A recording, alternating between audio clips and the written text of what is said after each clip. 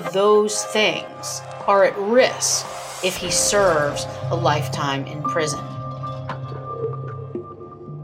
There's no way that this offender woke up on March the 1st and said, I'm going to assault and murder and strangle that child.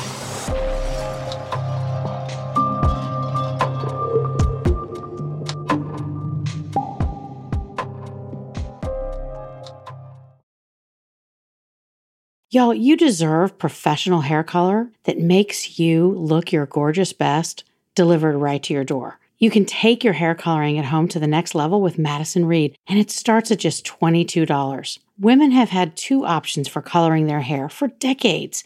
That at-home color you got out of a box that's outdated, or going to the time and expense of a traditional salon. Many clients of Madison Reed comment on how their new hair color has improved their lives. Women love their gorgeous, shiny, multi-dimensional, healthy-looking hair. This is game-changing color you can do at home. And you'll look like you just came out of the salon. Madison Reed color is unique because it's crafted by master colorists who blend nuances of light and dark, cool and warm tones, and they create over 55 gorgeous multi-dimensional shades. Find your perfect shade at madison-reed.com. Best case, worst case listeners get 10% off plus free shipping on their first color kit with code BESTCASE. That's code BESTCASE. Hey y'all, it's Francie. I have some really exciting news. You can now listen to our back catalog and new episodes of the show completely ad-free on Stitcher Premium. In addition to our ad-free episodes, you can also listen to tons of other ad-free Wondery shows. Plus, with Stitcher Premium, you'll get access to hundreds of hours of original content, audio documentaries, and exclusive bonus episodes from some of your other favorite podcasts. You can sign up now for a free month of Stitcher Premium by going to stitcherpremium.com/Wondery and using the promo code WONDERY. Then, once you're signed up, just download the Stitcher app for iOS or Android and start listening. That's stitcherpremium.com/Wondery and promo code WONDERY. Hello and welcome to Best Case, Worst Case. This is Worst Case Scenario. I'm your host, former state and federal prosecutor Francie Hakes.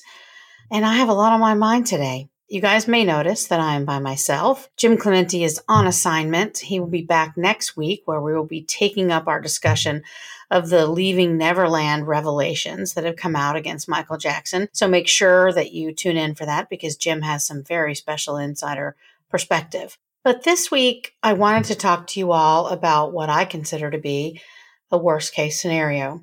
And that is the murder of 11-year-old Amberly Barnett. I don't know how many of you heard about the murder of little Amberly. It's a very sad case. And I think there are a couple of lessons to be learned, and I wanted to talk to you guys about it today. And I wanted to get started with you, a Facebook discussion, a Twitter discussion. Engage. Let's talk about what you think, because there are two things here. One is the death penalty, which I know that some of you agree with me and some of you agree with Jim on the topic. So I wanted to expound on that a little bit this time. And two, are there any lessons that we can take that we might be able to learn from the death of Amberly Barnett to protect children so that something like what happened to her never happens to any children that you know or that I know? So let's start at the beginning. Back in the beginning of March 1st, actually, Amberly Barnett was at home where she lived with her aunt in Alabama. Her aunt and her aunt's boyfriend went shopping, leaving 11-year-old Amberly home alone. It was the middle of the day. It was light outside. When they got home from shopping at 7:30 that evening, they discovered that Amberly was missing. They reported it immediately to the police, and a manhunt ensued. Everyone did what they were supposed to do to try to find Amberly Barnett. Everyone except one man, and that was a neighbor. And he was related through a dating relationship to the aunt and her boyfriend in this case. And police went to his home, which was near to the home where Amberly lived, and they asked whether he had seen her and whether he could help look for her. This man, who I won't name, told police that he had looked for Amberly in the woods behind where he lived, and that he hadn't seen her and didn't know where she was. So police kept searching in other places for Amberly. Of course, by then, Amberly probably was already dead. Jim Clemente always knows all the statistics about children who are kidnapped and killed and how quickly such a tragedy befalls these children. The statistics are shocking. A great majority of them are killed in the first hour or even two after they're kidnapped. What happened to Amberly?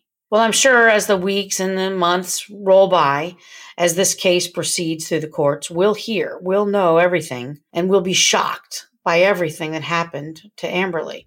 What it looks like now was this heinous neighbor targeted Amberly. Now, what did he target her for? Well, we certainly know that she's dead. It looks as though, at least he's accused, this man, of killing her. Police and prosecutors believe they have enough evidence to charge him with capital murder. Now, capital murder doesn't necessarily mean the death penalty, but it could. It means that this murder charge can bring either life or death. Now, I've made my views on the death penalty clear. And in this case, it certainly looks as though there's a lot of blood evidence in this man's house that will show that Amberly was killed there. There's also rope. This blue rope. It haunts me a bit. Amberly was apparently strangled. That was the cause of her death. When she was found with just one sock on in the woods, she had been strangled by a blue rope. The same kind of blue rope that this man had in his trailer. That man's girlfriend says that, oh yes, that rope looks familiar. He uses that kind of rope. And it turns out he's into bondage. So what I suspect we're going to hear is that this man, who I believe is 33 years old, saw Amberly playing, maybe on many occasions. Maybe he even had dinner with her. Maybe he had meals with the family because, like I said, he was dating someone close to the person the aunt was dating. So he saw Amberly and he decided he wanted to take her.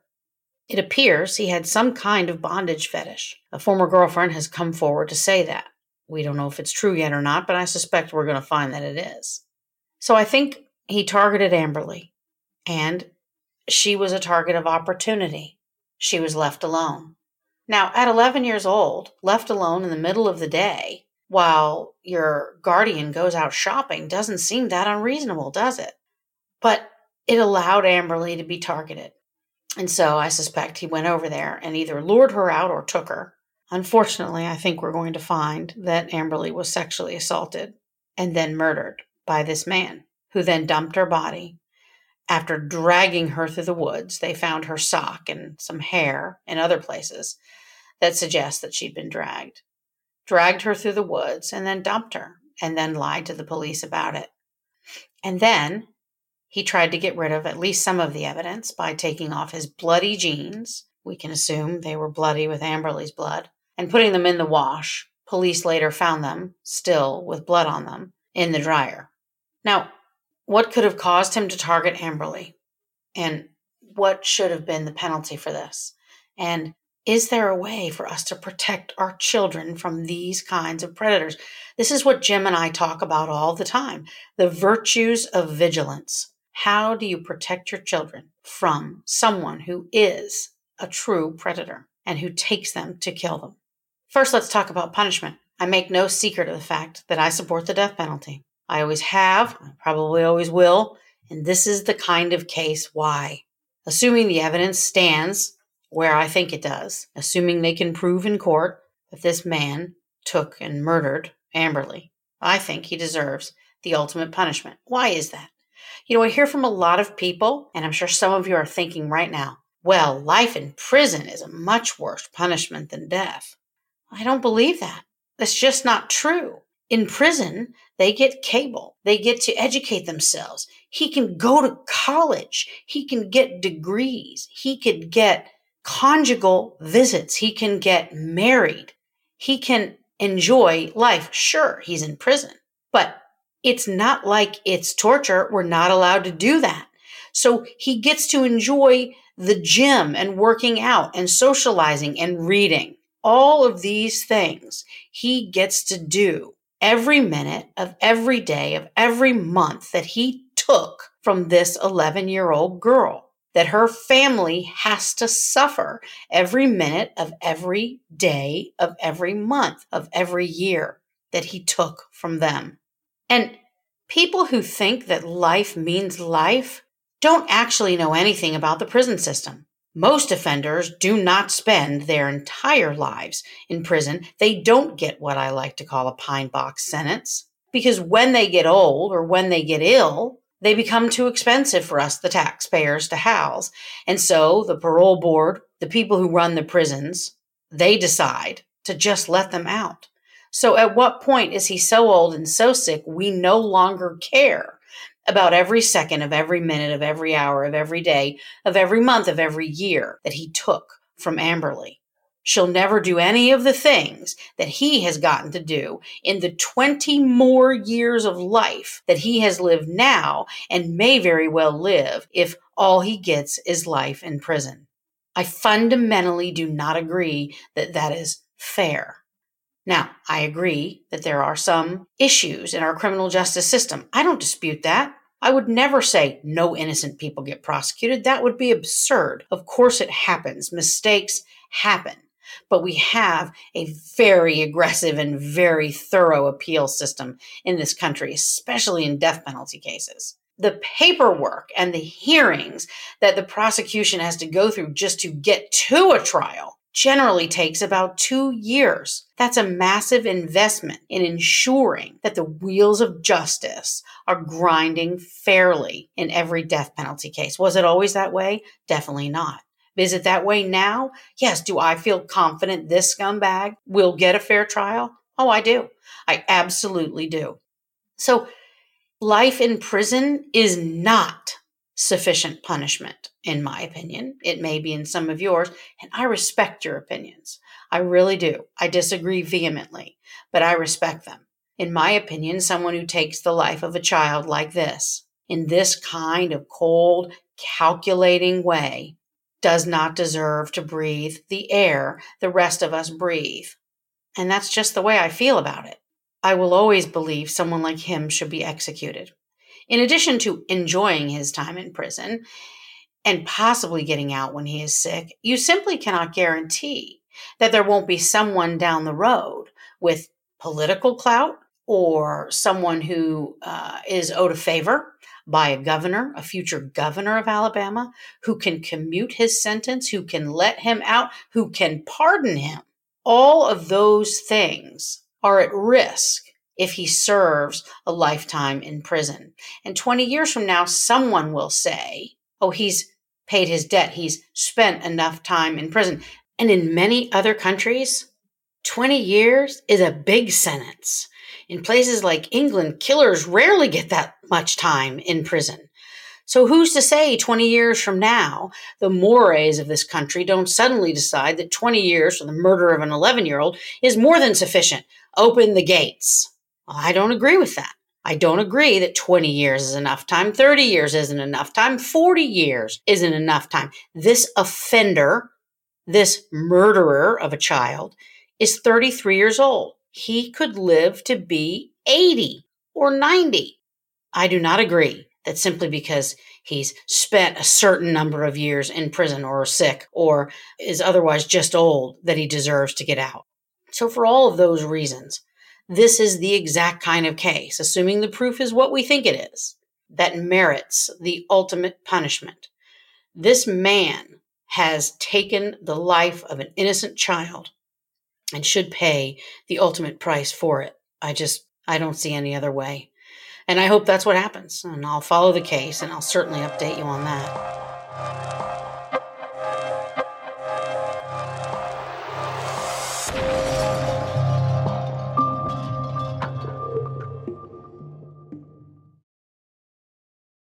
The 2019 FabFitFun Spring Box is on sale now. Treat yourself with items in it, such as Quay Australia shades and some of the most luxurious hand, body, and skincare products you can imagine, and so much more. It was so fun to get my box and open it up and try new products. Glam Glow is one of my favorites, and there were some of that in there. FabFitFun is a seasonal subscription box delivered 4 times a year with full-size beauty, fashion, home, fitness, and wellness products for just $49.99 a box. They're full-size products. They're not samples. Every box is guaranteed to have over $200+ in retail value. It's a fantastic value. So sign up for FabFitFun today. These boxes always sell out. Use our promo code CASE to get $10 off your first box. All you have to do is go to fabfitfun.com to sign up and start getting the box for a life well lived. Use promo code CASE to get $10 off your first box. That's over $200 for only $39.99. Go to fabfitfun.com. Use our code CASE to get $10 off your first FabFitFun box. Warby Parker was founded with a rebellious spirit and a lofty goal to create boutique-quality eyewear at a revolutionary price point. Warby Parker was conceived as an alternative to the overpriced and bland eyewear available today. Prescription eyewear shouldn't cost you more than a plane ticket or a new iPhone. By circumventing traditional channels and engaging with customers directly through their website and retail stores, Warby Parker is able to provide high-quality, good-looking prescription eyewear at a fraction of the price. Every pair is custom fit with anti-reflective polycarbonate prescription lenses. I love my Warby Parkers. I have the glasses and the sunglasses. Warby Parker has a free home try-on program. You can order 5 pairs of glasses and try them on for 5 days. There's no obligation to buy. They ship for free, and it includes a prepaid return shipping label. Just go to warbyparker.com/bestcase to order your free home try-ons today. These glasses start at $95. That includes prescription lenses. Lenses include anti-glare and anti-scratch coatings. They even have blue light filtering lenses now available. Just go to warbyparker.com/bestcase today and get your 5 free pair of glasses to try on for 5 days. You'll love them as much as I do. But what can we learn from this? This is such a grim case. It's so difficult to read the facts and to think about Amberly Barnett. It's one of the things I think that most upsets me when I was a prosecutor and now as a former prosecutor. So many people don't want to listen when you talk about ugly crimes. And yes, agreed, it's difficult. But if we don't talk about it, how can we address it? If we don't think about it, how can we protect the children in our families and our communities from this very kind of predator? And how can we serve as jurors, as fair and impartial jurors, passing judgment in these kinds of cases if we can't even think about this issue, if we can't face the fact that in our society, and they're few in number, not as few as we would like, but that in our society there are those who prey upon children, who take advantage of those who cannot defend themselves. Little Amberly would have been half or even less than half the size of this offender. She could not protect herself. Who stood up for Amberly? No one did then. I hope someone does now. And we all have to stand up so that the next child does not fall prey to the same kind of predator. So what do we look for? What do we know? Well, we know a lot about these kinds of offenders. And while, especially when it comes to serial killer cases like the Golden State Killer and others, we often hear the neighbors will come out and say things like, oh, he seemed like a normal guy, or he was very quiet, or oh, he seemed very nice to me, or I don't know much about him. But when it comes to these kind of predators, especially those who prey on children, I have found someone always knew something that was a sign or a signal of this person's prurient, deviant, criminal interest in children. What do we have here? Is it simply the fact that this offender apparently was interested in bondage? Of course not. Now, some of you may think bondage is fine. Some of you may think it crosses a line. I don't know. But there's nothing criminal about it so long as it's between consenting adults. But there's no way that this offender woke up on March the 1st and said, I'm going to assault and murder and strangle that child. That did not happen. There has to be something in his past. He's 33 years old. So his parents, his siblings, his cousins, his former ex-girlfriends, his current girlfriend, his friends, if he has any. Some one of them or a number of them have seen the signs that we should all know by now to look for. Is he watching or collecting or trafficking in child pornography? That is, according to legendary FBI man Ken Lanning, the primary signal of an obsessive sexual interest in children. That is, the collection, the use, the trafficking in child pornography. Is there child pornography on some of his digital devices? Does he have a laptop or a phone? Does he have a physical collection? I think we'll find it. I think the police are looking for it. Someone knows something in his past that shows that, as our social scientist friends tell me, this man's deviant sexual interest in children was set at the time he hit just about puberty, or at least by the age of 18. He's 33. That's more than a decade for people to have noticed his deviant sexual interest in children. Did anyone who saw it report it? Did anyone express concern about it? Well, clearly not to Amberly's aunt, or at least not that we know of. And so Amberly was vulnerable to a predator that no one reported. What else? Did he talk to anyone about his interest? Did he write to anyone about his interest? What was his internet search history like? Did he have violent sexual fantasies? Did he injure or hurt his prior partners? Did he ask them to call him names like daddy? Or did he ask them to role play younger than they were? These are all potential signals of a deviant, potentially criminal sexual interest in children. These are things to look out for. Where did he hang out? What was his job? I haven't heard anywhere in the media what he did for a living. Did he volunteer anywhere around children? These are often classic signs of someone with an interest in children who doesn't have any, but who always wants to spend time with them. Is he known as that kind of person in the neighborhood? Did kids congregate at his house? Did he possess games and toys that were age appropriate for children when he didn't have any or have any reason to have any?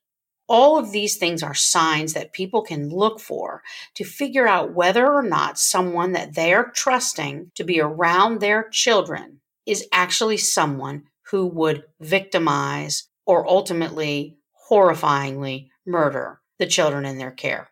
We have to do a better job as a society of looking out for these people. Was he stalking Amberly?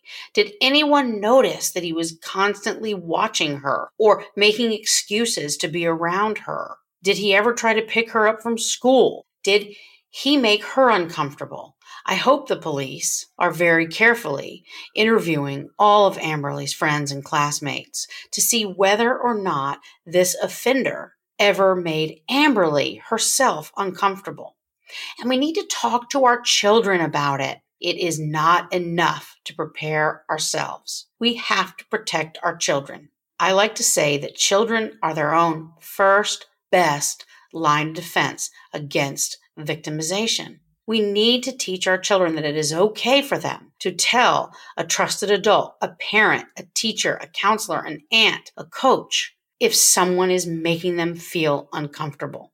Make sure they understand that no one has a right to make them feel uncomfortable. That line of communication between you and your child is critically important so that if something happens to them that concerns them, that makes it seem to you that they might become a target, that they are perfectly comfortable communicating that fear, that potential threat to you.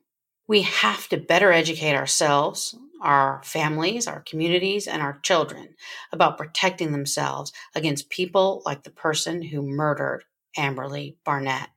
I'd like for Amberly Barnett's murder to be the last child killing that we ever see.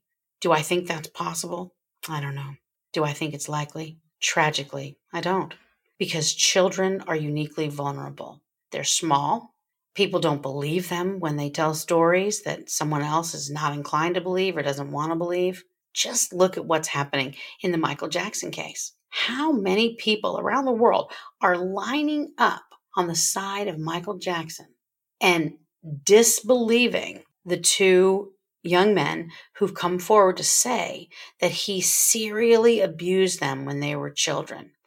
Why is that so hard for people to believe? Why is it so hard for people to believe that someone like this offender who killed little Amberly exists. Well, evil exists. Jim hates it when I use that term, but I don't know. I can't think of a better one. Evil exists. And if we accept that, we can learn to recognize it and learn to protect against it.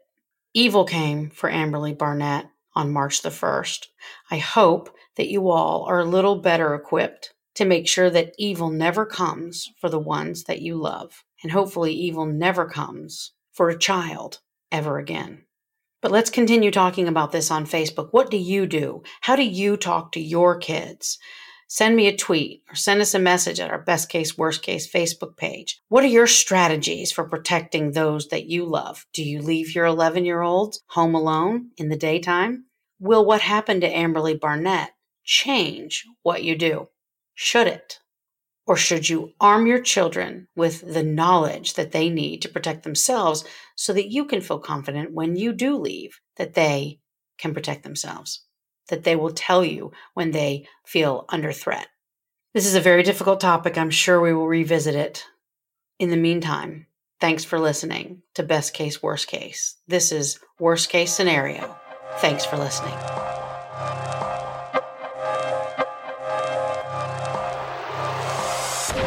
Best Case, Worst Case is an XG production. Produced by Jim Clementi at Empire Studios, LA. Engineered and edited by Mike Thal. Music composed and performed by Simba Tsumba. And hosted by Wonder. You can listen to Best Case, Worst Case on your favorite listening app.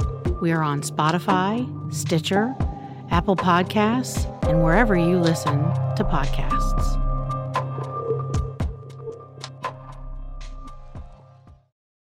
Knowledge is power, and when we know the facts about sexual abuse, we can better protect kids. Darkness to Light has already trained more than 1.4 million adults to keep children safe from sexual abuse. I'm one of those 1.4 million, Jim. Using their Stewards of Children prevention training, they give you and gave me the facts, tools, and tips I needed to help keep the kids I love safe, and you can do the same with their Stewards of Children prevention training. Get trained today to prevent, recognize, and react responsibly to child abuse in your community. Learn more about Darkness to Light and child sexual abuse prevention at www.d2l.org. That's D, the numeral 2, L.org.